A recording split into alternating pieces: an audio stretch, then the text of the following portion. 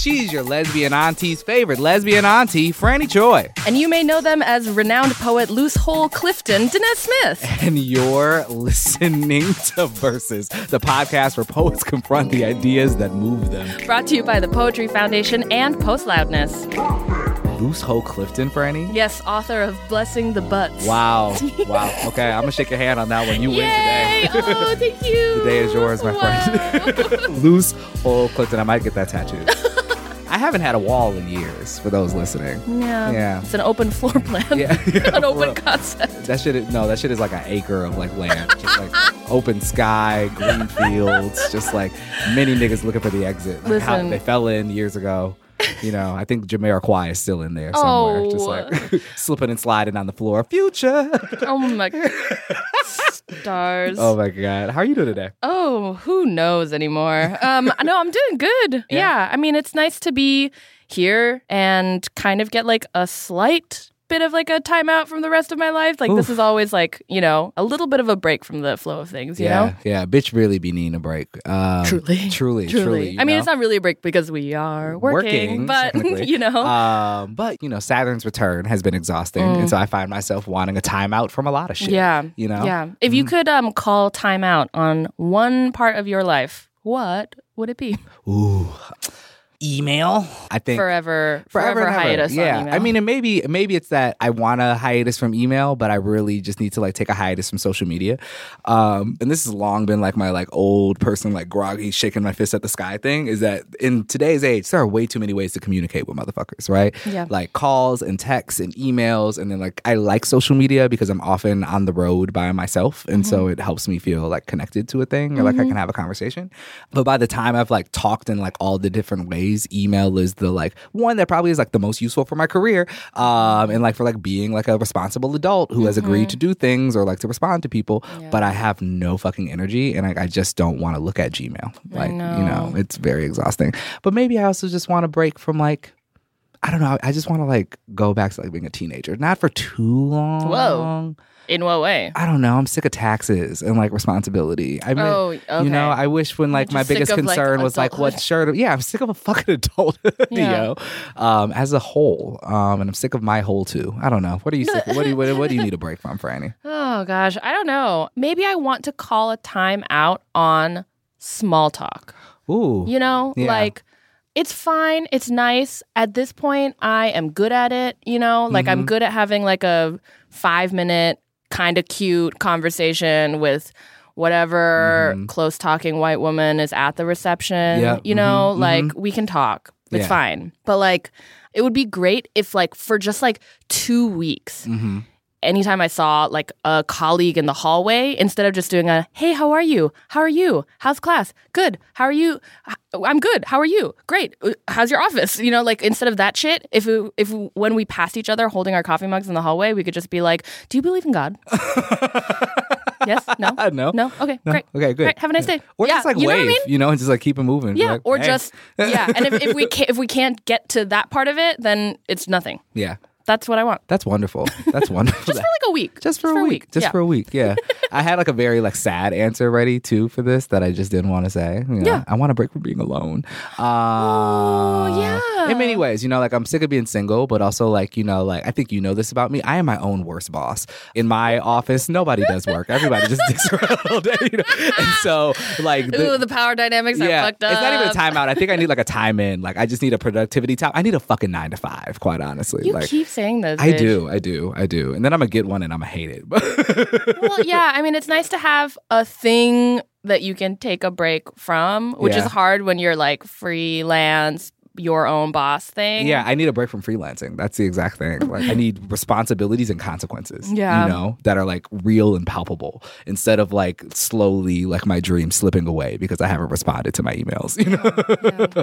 Well, I think also that like being able to take time away from a thing like allows us to jump back into it, Yeah. you know, and like see it for what it is and come back. I don't know. And jump back into it with intention, right? Like that you take a break from it and like either that can be a hard break, you realize actually I don't want to return to that shit, or you realize, hey, like I can return to this because I want to, because I'm still invested in this work that I'm doing or whatever it is. Yeah. Yeah, totally. And today we get to talk to the incredible poet Beyza Ozer, who talks a lot in this interview about taking time away from poetry to kind of like come back to it with some clearer eyes maybe, or also maybe just because it's like hard to be in that space sometimes and you need to do other things. Yeah, amen. Beyza Ozer is a queer trans Muslim person living in Chicago. Beyza's work has appeared and is forthcoming from Poetry, Anomaly, The Offing, and anthology Subject to Change, Trans Poetry and Conversation, out from Sibling Rivalry Press in 2017, and Halal If You Hear Me, Haymarket 2019. Beyza is the author of Fail Better from Fog Machine Press. They are the recipient of the Windy City Times 30 Under 30 Award. Beyza is manuscript editor of the journal Critical Inquiry and lives with their partner and cat, who are both Leos. Me too. Wow. Let's not waste any more time. Let's get into this interview with Beyza, who's going to start us off with a poem.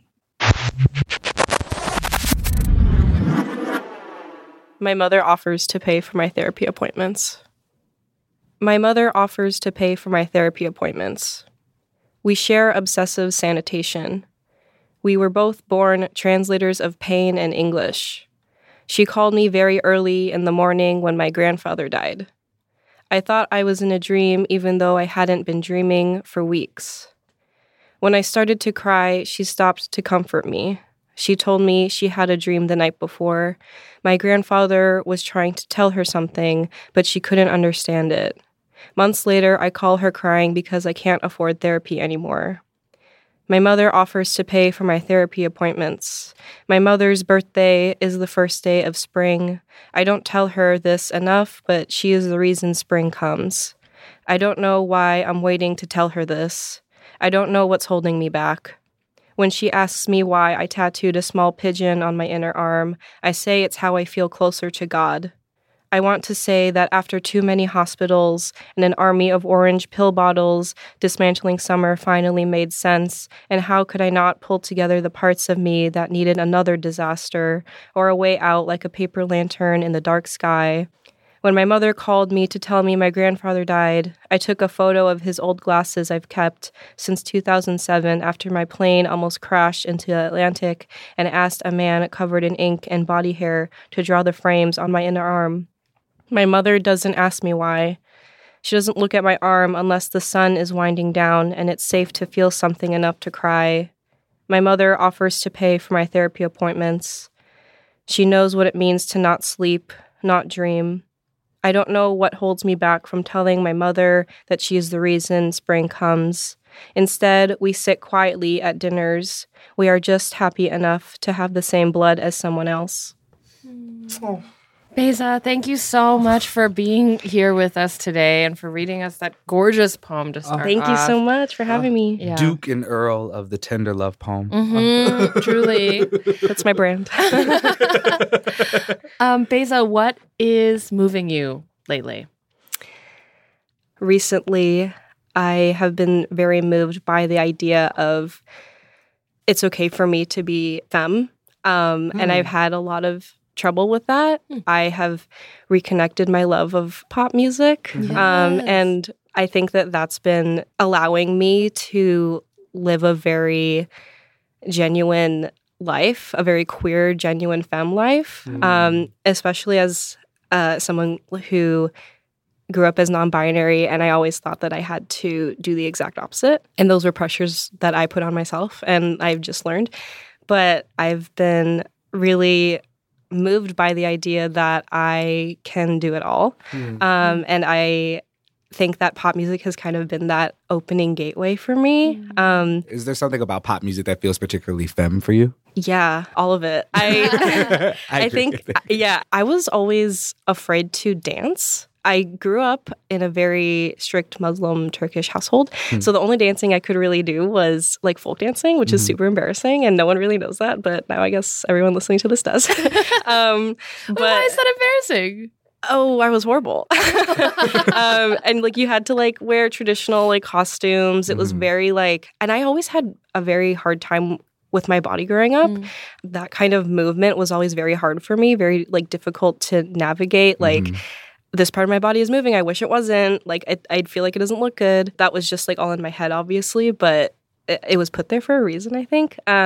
So like dancing and like feeling empowered by artists like Charlie XCX, who I'm like currently very obsessed with, and being able to let loose in that way in a way I've never really been able to is really empowering for me.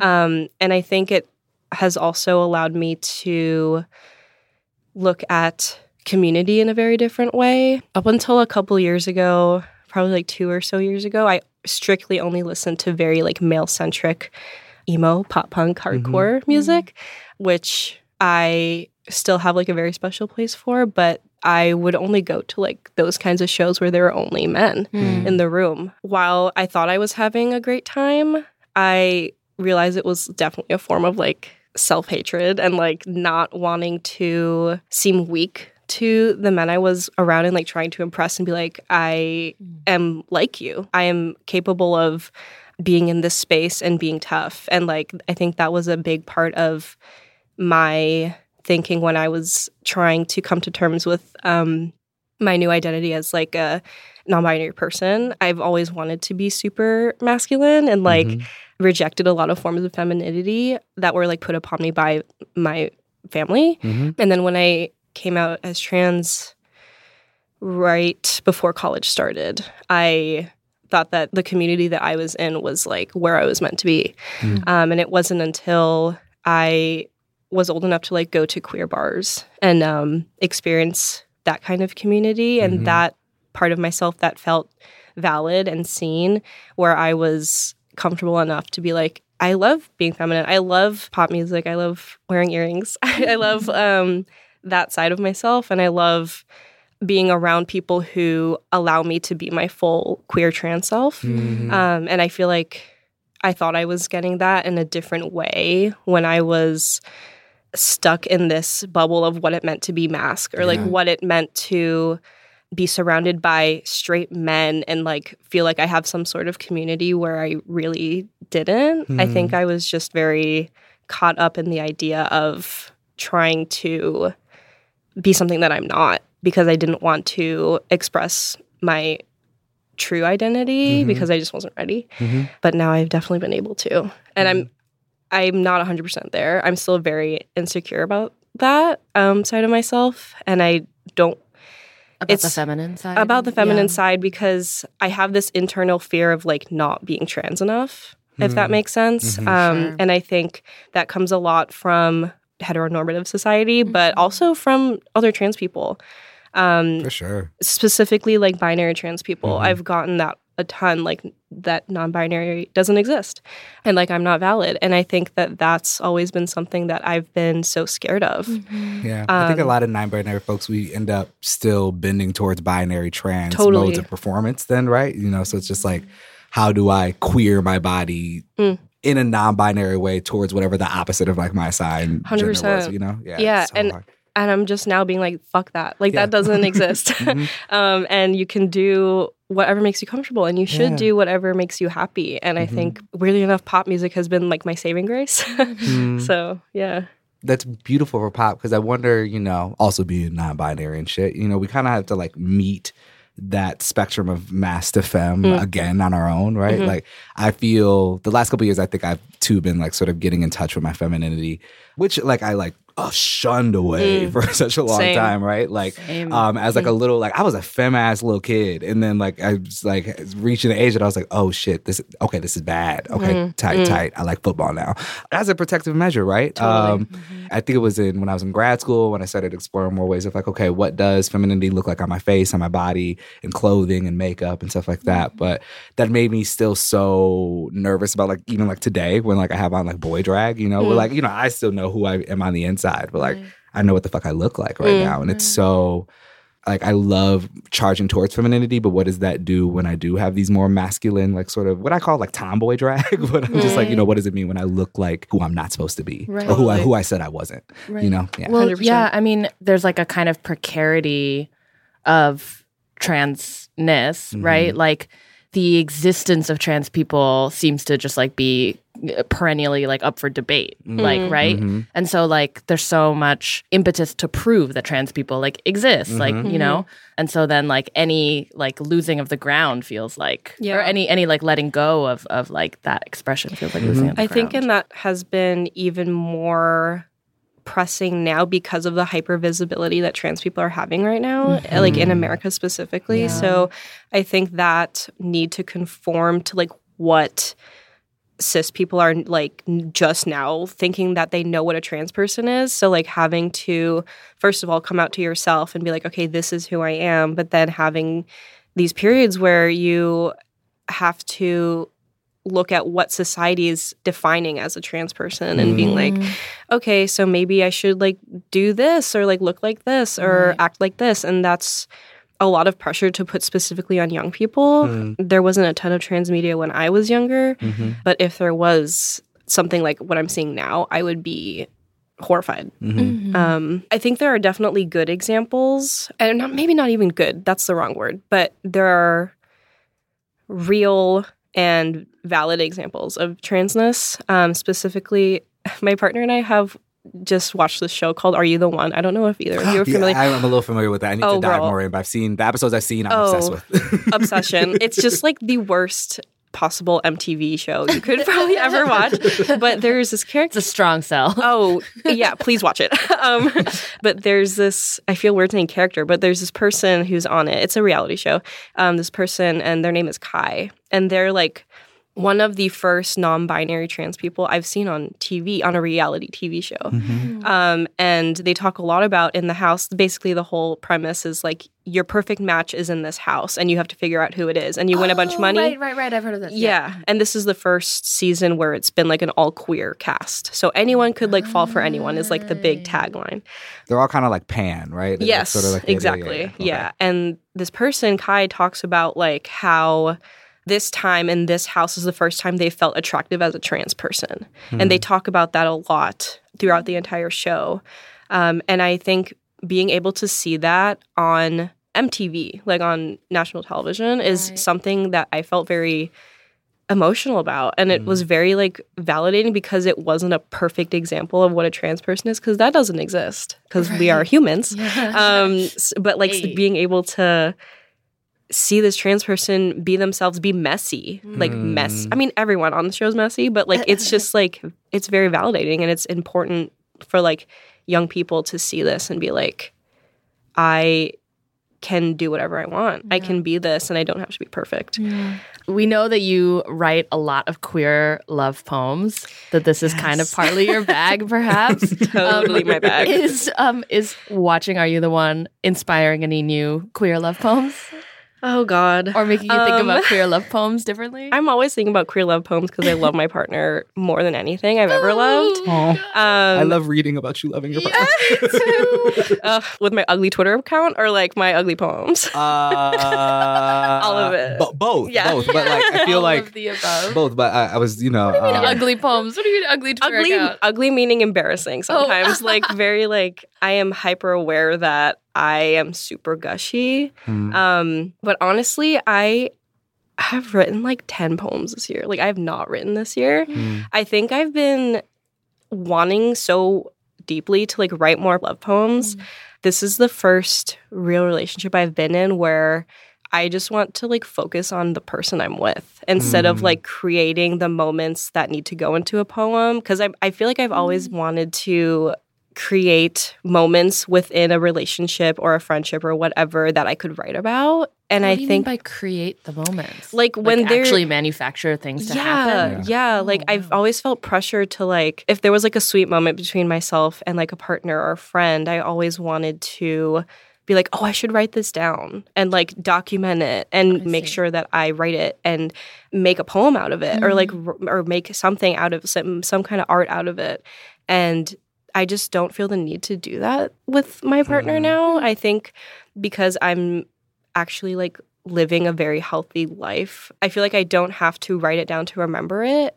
You know what I mean? Like I feel like, why is that a healthy, like what's the connection to health? Yeah, I think because I just put so much pressure on myself about writing love poems. And I think that now the poems just come naturally. Like I don't have to just sit and be like, okay, I have to write this amount of poems today and this amount should be about love. I think I really pushed myself very hard to do that for a long time.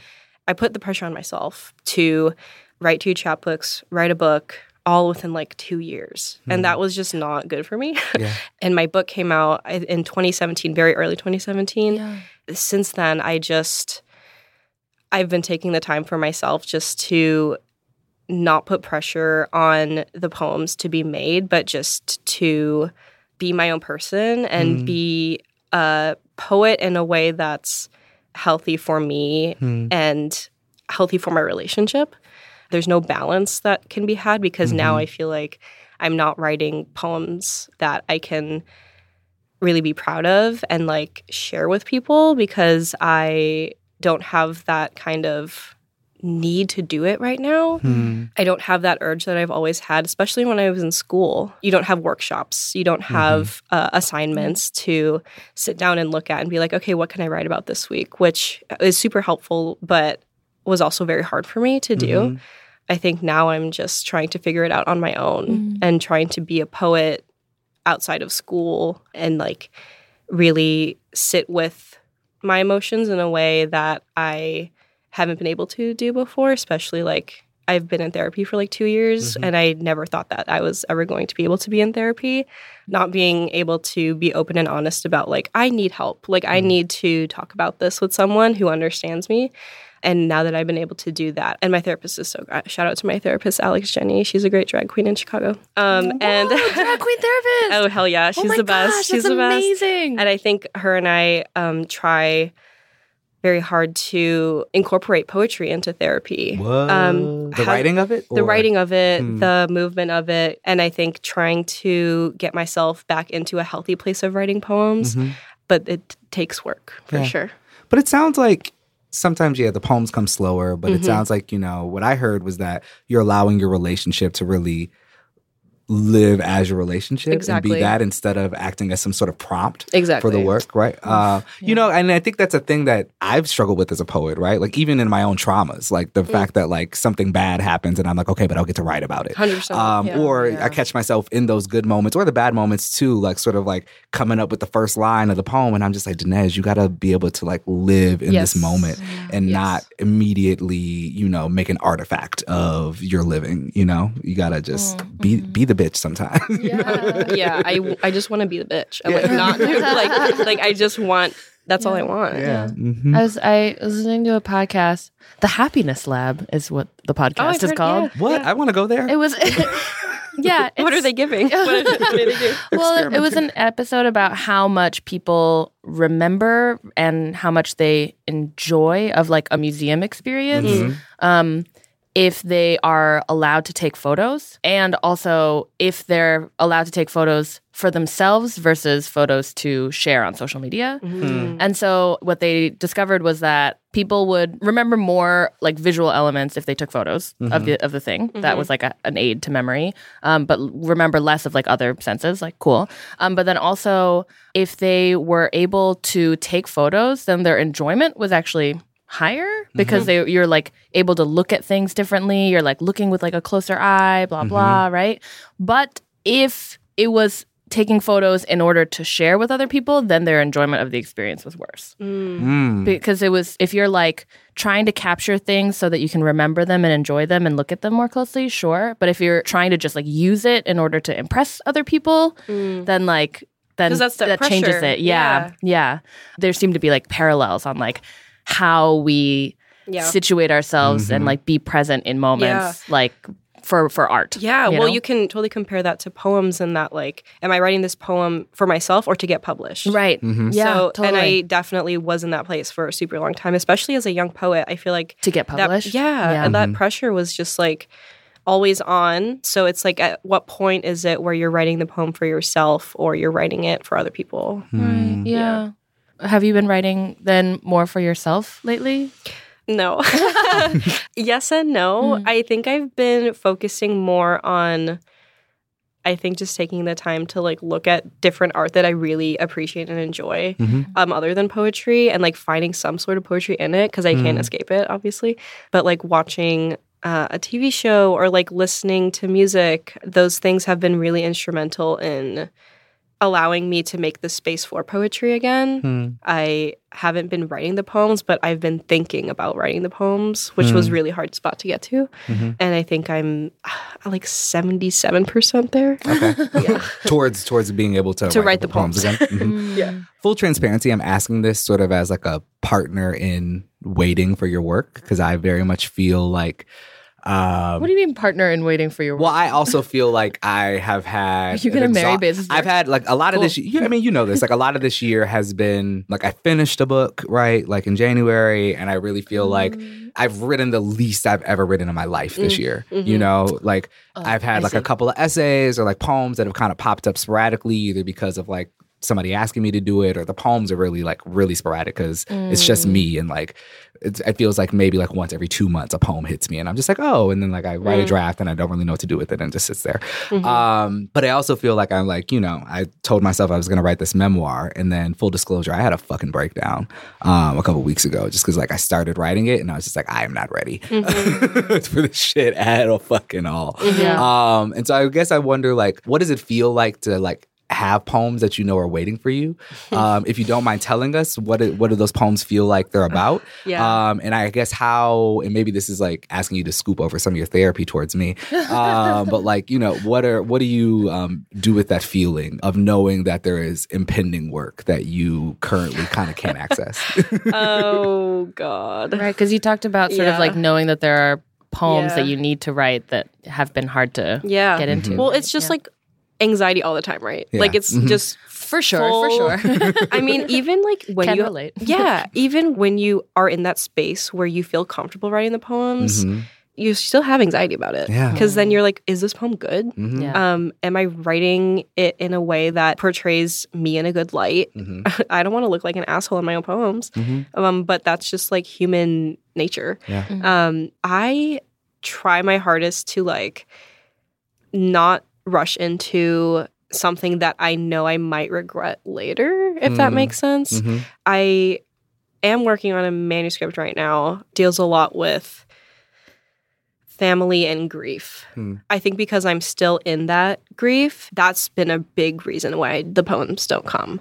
Part of me is still trying to deal with that fact of myself and like my family and the year I've had, really. I lost my grandfather in November of last year, and then my partner's mom in January. So it's been like a year of grief and loss. I've never lost someone close to me in my family before.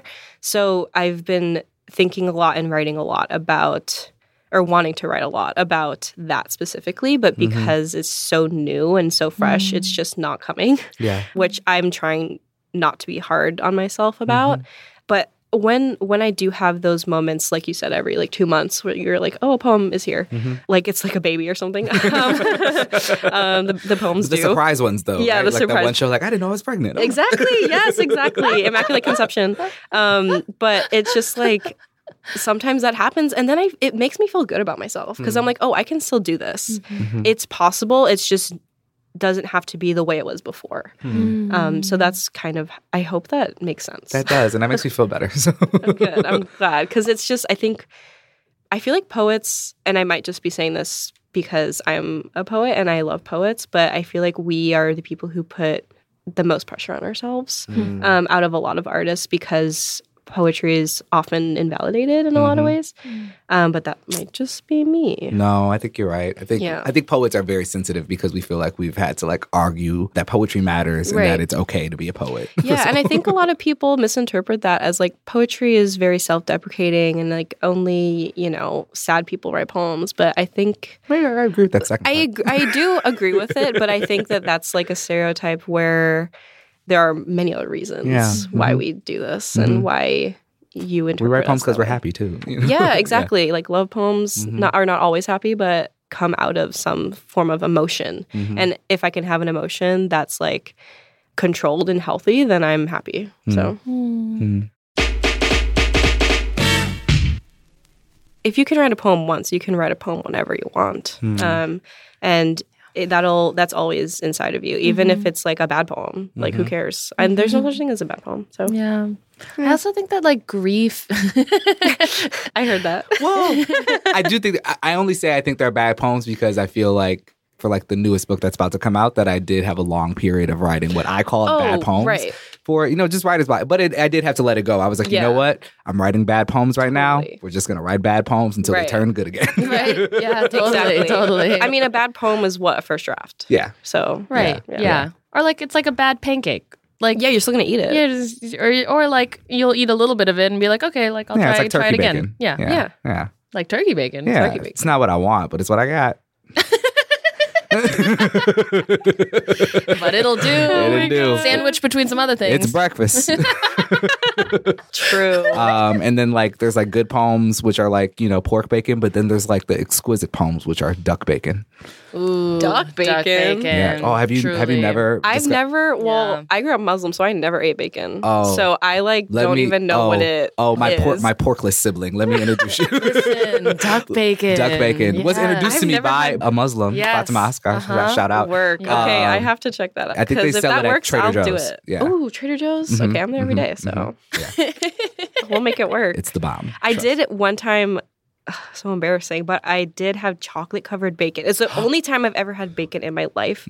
It was like, I think we were in like Wisconsin, some That's a place to have where it. you would Yeah. have chocolate covered bacon. Yeah. I cannot tell you how much I wish I didn't do that. It was the worst thing I've ever had in my life. Yeah. It wasn't good. No. No, that doesn't sound good. And I will as much as I never- like salty sweet meat doesn't sound. No. Yeah. And I will never know. have bacon again. I It mean, does sound kind of good. No? you can Anyone? you try and tell me because maybe I just am not meant to have bacon. Also, did you get sick? Yeah. Okay, cool. Like, I think pork is kind of evil. Okay, cool. So, like, if in case I've never said that on the podcast before, I identify as a half Muslim because my father is. Work, yeah. I've come from a very pork eating family when Yeah. I'm not with my dad. And every summer I'd come back and like then I'd have bacon for the first time. I was like, oh, this is so good. Also, I'm gonna die. Yeah. Also, like, take me to the hospital. Yeah, please take me to the hospital. I haven't had Yeah. pork for 3 months and my body is better now. That gave me chills. Oh, Yeah. let's talk about Katya. Okay. I'm Wow.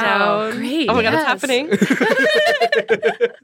So I think you so we do, I think we said we do pre-interviews on the show and you mentioned Katya as kind of like an icon for you. In terms of, Idol, icon. yeah. Do you maybe want to explain to folks who might not be familiar with Katya's oeuvre, who she is? I don't know if anyone can do that, but I can try. Katya is basically, she was on season 7 of Drag Race and then season the 2 saving of grace of season Right, 7. the Saving bright Grace light. of season Yeah. 7 and on All Stars 2, who also Saving Grace of All Stars 2. But I don't even know what else to say.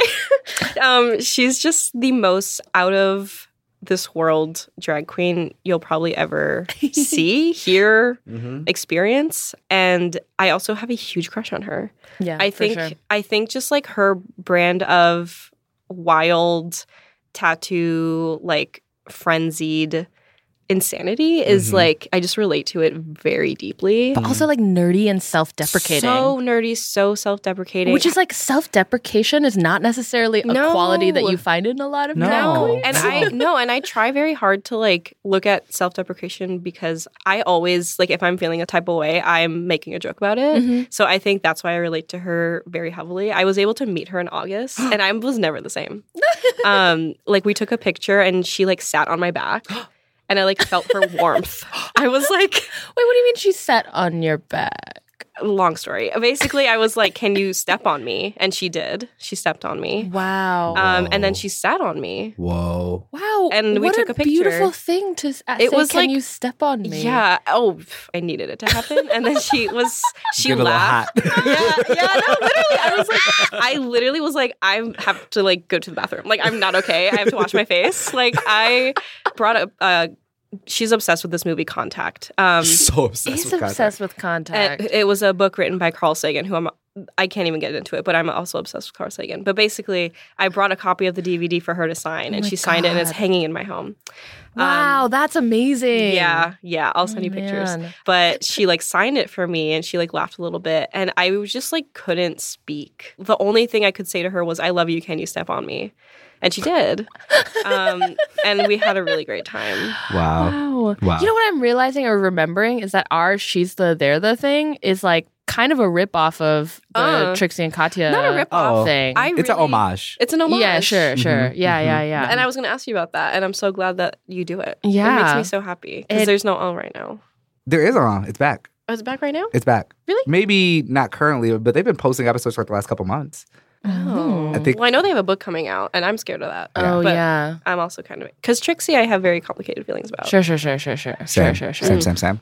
Is, for those who don't know, is the YouTube show that Katya does with the other drag queen named Trixie Mattel, who won All-Stars All-Star 3. 3. Right. Who was also on season 7 Who with shouldn't have Katya. won All-Stars. Should 3. not have. No. No. Shout Love out to her, Shangela. but shout out to Shangela. Shangela should have won. Ben de la Creme should have never self-eliminated, and Ben de la Creme Well, should Ben have de la won. Creme would have won. Yeah. But it should have been Ben de la Creme versus Shangela in the final. 100% agree. You know, Trixie should Sorry, have been Trixie. a very lovely second alternate. I'm clocking sure on the side. Trixie is listening to this. I don't so. care.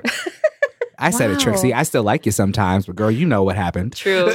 Wow. You know what you did. Trixie, You know what happened. let us know if you want to hang out, though. Yes. You know? Yeah, totally want to hang out. You know. Totally, like, I would have you step on me, too. Yeah. For sure. You just have to. Yeah. Well, Katya also has a podcast called Whimsically Volatile. I don't know if I either listen of to you. it. Wait, really? It's so good. It's You really should great. have her on. She to hosts talk it about with this really deep voiced man named Craig. Craig, Mhm. who has a very sultry, deep voice. Yeah. Who's Craig? I want Just Craig some to dude, some speak into straight my dude. soul, aka my butthole. Yeah. Just some Straight dude? He's yeah, straight. Whoa. I know. He's very kinky though. Very. Yeah. Okay. Likes pee. Yeah, he does like pee. Mm-hmm. Huh. It's complicated. I don't know if I let a straight dude pee on me if I was the object of a straight man's desire. That seems No. weird. Yeah, seems I don't want to historically, structurally Yeah. not fun. It's the thing, same thing. I like getting Physically. spanked, but I can't let white men spank me. Totally. Yeah. No. Nah. Totally. Too close. Yeah. Yeah. But Wait, anyway, where so are we what? at? Where are we? This is my favorite podcast about poems and Denez's ass. You know, it comes up a fair Because there are amount. so many, but this is my favorite one. It has contained multitudes. Your ass? My ass. And My ass. poems. Yeah. And the poem, yeah. Wait, but so we were talking about Katya Yes. as sort There of we go. like influence and like Yes. artistic Yes. star to run toward for you. Yeah, well, actually, one of the 10 poems I've written this year was inspired by Katya and her tattoos. Hmm. And she's so open about her mental health, where it's just very... And her addiction. and her addiction. And it's very inspiring is a gross word, I think, to use, but it like has opened my eyes to like how it's okay to talk about things that might make other people uncomfortable, but in a way that she's just so charming. Yeah. And I like just aspire to be and like something like that. But I wrote a poem. The title is a quote by Katya that it goes something like, tattoos make me feel like it's okay to have a body. I just butchered it, but it's something No, like that's that. fine. I was just talking about that same thing with Brittany Capri, a Yeah. former Versus guest, talking about how like tattoos, like for a lot of Totally. folks, for myself too, like made me comfortable. 100%. Yeah, with like having a body that looked the way it looked. You know, it made me feel pretty. I think for the first time. 100%. And I say the same thing in that poem. Tattoos make me feel pretty. She has tons of tattoos, specifically on her arms. And she talks about how she got all of them right after she went through this huge breakdown after her addiction, and how she just like kind of manically got covered in tattoos, like just to like feel something. And I don't think I'm at that kind of extreme level, but I definitely have always been fascinated by tattoos and have always wanted a ton of tattoos. And I think they do make me feel really attractive and beautiful. And I love having art on my body when I can't put it on a page, if that makes sense. My most recent tattoo is a word mashallah, which means like if God wills it. It's in my grandmother's handwriting. And that was like a very vital part of like having the word and my grandmother's handwriting on my body is something that I don't know why it makes me so happy, but it makes me so happy. Oh, can I see? Yeah. Oh, grandma. Shout out to my grandma. Yeah, totally. Do y'all read there was a poem about Katya in Poetry Mag. I know. There was. It was really weird. It was I liked really so weird. I weird. loved it. I forget who it's by. We should look it up got so that we computers. can. Yeah, but when I saw that, I screamed a lot. Like, I was like, I can't believe Poetry published this. It's so awesome. It's by Chrissy Williams, and it's just called Katya! I literally, I screenshotted the poem and I tweeted it at Katya, and I was like, please look at this. Oh, yeah, I don't saw think that. she did. Yeah. But I hope she has somehow seen it. I wonder. We should get a campaign going when this episode comes out to Yes. get Katya to look Yeah, at that just poem. tag her a million times. She responds to a lot of stuff. Oh, I mean, I wonder if she realizes that lots of poets are into her.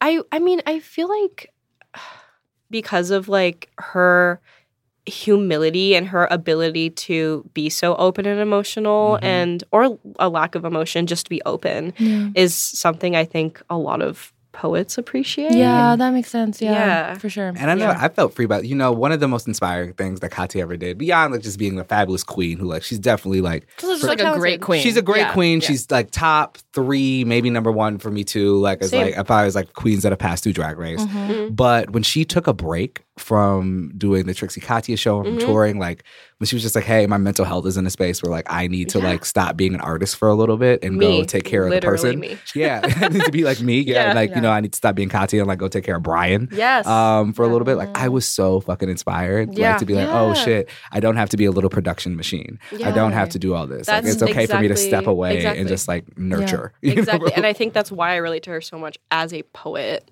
and also like a queer person and like someone who, and like, she's talked a lot about how she's gender, nonconforming and very like open really? about, yeah, Oh, she's, yeah. I mean, she talks a lot about like being a bald headed man, but like in a way that is very trans to me. And I just really appreciate her like openness and her ability to be a poet, but she's not actually a poet. So But she's also very comfortable as Katya, which maybe is like what poets do, kind of. Yeah. We all kind of like doing drag. I think about confessional work in that type of way. So it's like it's Dinez, but with like an outfit on. yes. Yeah. With like heels and like maybe a wig, and like now we're like kind of amplifying poetry is a kind of drag. Oh, yeah. It's Yeah. like the 100%. eye is like Yeah. dressed up in like, Yeah. in like You want to the make drag it of look, you want to make the language. poem Yeah. look pretty. right. Yeah. You want the poem to hit all the marks. Mhm. You want it to, be famous. Wow, we're all in drag as the speaker of our poems. Amazing. Oh my god. Wow. Yeah.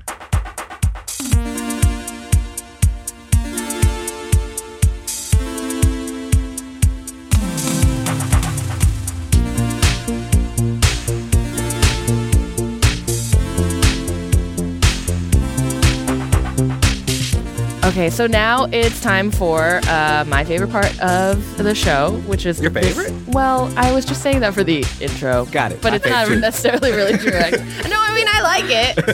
It's a good part. I don't know if I would say okay. Oh my god.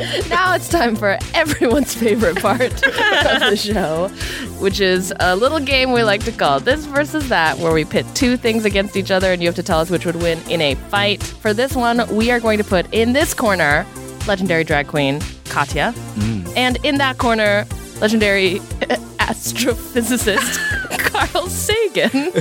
Who would win in a fight, Katya or Carl Sagan? I don't even know where to begin with this because I want to believe that Katya is in shape for doing drag, but Yeah. I know she smokes a lot. And I know she talks a lot about not being in shape, but Carl Sagan is dead.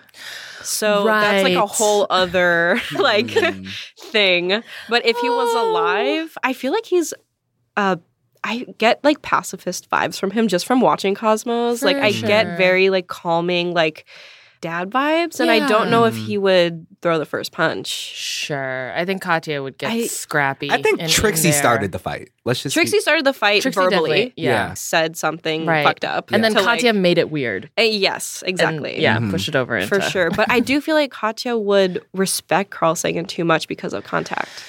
That's very real. Wow, maybe then should it be a fight between Trixie Mattel and Neil deGrasse Tyson? Oof. Because, Yes. you know, I Do mean, they have he- beef? Well, no, but I'm just trying to think about the more brawlic counterparts. Well, Neil of deGrasse each Tyson person. is questionable with his politics. Yeah, so I would sure. but like also so is Trixie. Yeah. So I'm just Wow. they can fight each other. I don't really give a shit.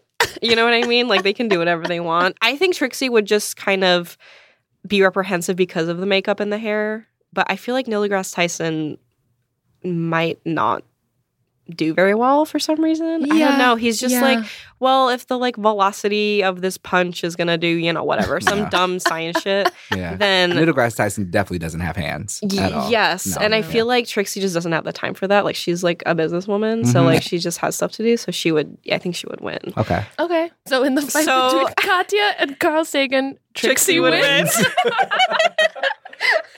But like, you know, That sounds fine with like now like Carl and Katya are just like outside having a smoke talking about like, I think they would like just have a cigarette and like look at this guy. Oh, that's really nice. This is my favorite This Versus That ever. It ends in peace and cigarettes Exactly. and skies. Beza, thank you so much for spending Thank this you. time with Thank you for us. having me. Oh man, this has been so great. Will you do us the honor of closing us out with one more poem? I will, of course. Yay. This is aptly titled, I think this is the last love poem. Nay, I say. When Arabella laughs, it feels like Allah's prayer in my heart. I look at her in light that took many years to get here, and maybe that fixes all the bad, all the things that keep us awake at night, or maybe it reminds me of the future, which always keeps me awake at night. I hope I am making sense, but look, maybe this isn't actually the last love poem. Maybe this is just the first, and all the rest were letters I was too scared to call letters. And now is the right time to tell her about when I dreamed we were superheroes, except we called each other super homos. And she had a purple cape that matched her suit. We made the world safer for queers and punched transphobes in the throat. And Arabella, what I'm trying to say is, would you like to stop hating the world with me?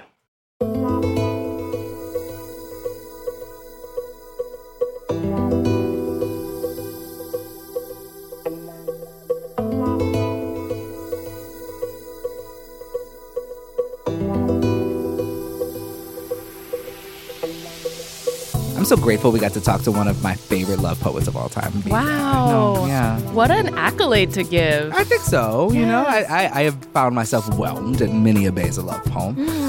The two today, no different. You know. Yeah. Also, there's something about like a queer love poem that is like particularly lovely and precious. And like a mom love poem, right? That like love poems don't have to be, you know, maybe this is me as like a perpetually single ass bitch, but like they don't always have to be about like great romantic love. They just have to be about it's just a container for any type of love that you can have for somebody. Yeah. You know? Yeah. Do you write love poems? Yeah, I think I do. I think my love poems are often for communities that I intersect with, you know, and like for friends. And those are the love poems I feel most attached to. I also am very good at milking the shit out of a hookup. And I was going to say, like, yeah, there have been some love poems to some unnamed men who have come and gone. And come again. But, you know, I'm like, you know, I feel like that feels like what my love life looks like. It's like these like brief and intense encounters with folks. Yeah. You know, I have a lot of comments in my sky. And that's great, you know, but often, I mean, I'm really inspired by sex if we're gonna have that conversation. Truly, that sure. like, you know, sex makes me want to write. And so sometimes,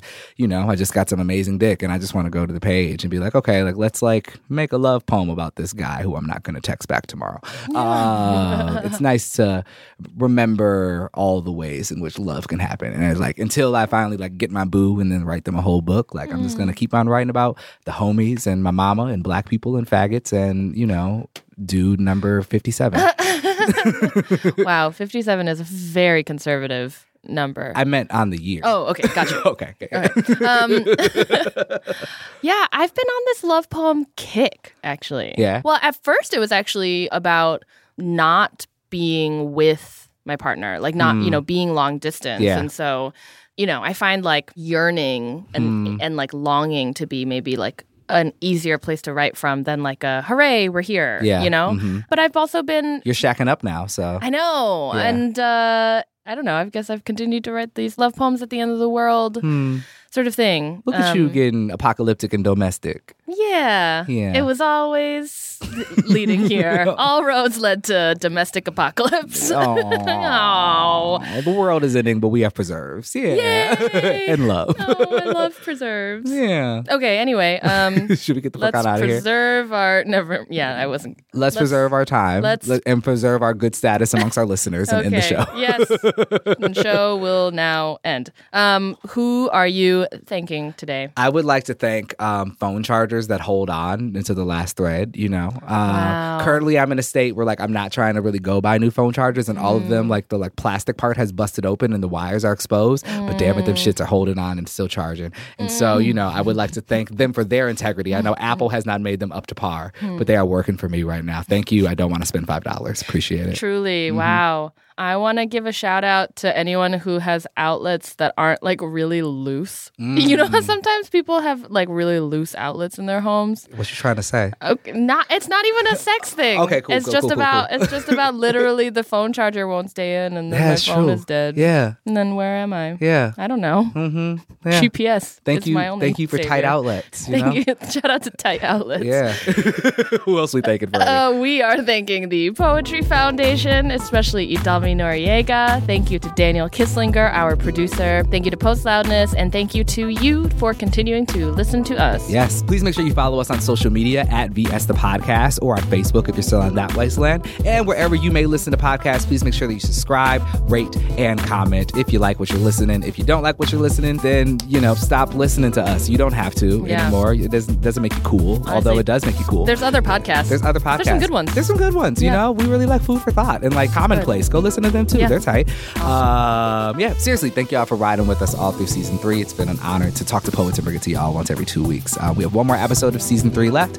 Then we're going to take a little bit of a break and we'll be right back at the top of 2020 with season 4 for y'all. It's going to be awesome. You should stick around for it. All right, we're not going to hold y'all. We love y'all. Bye. Goodbye.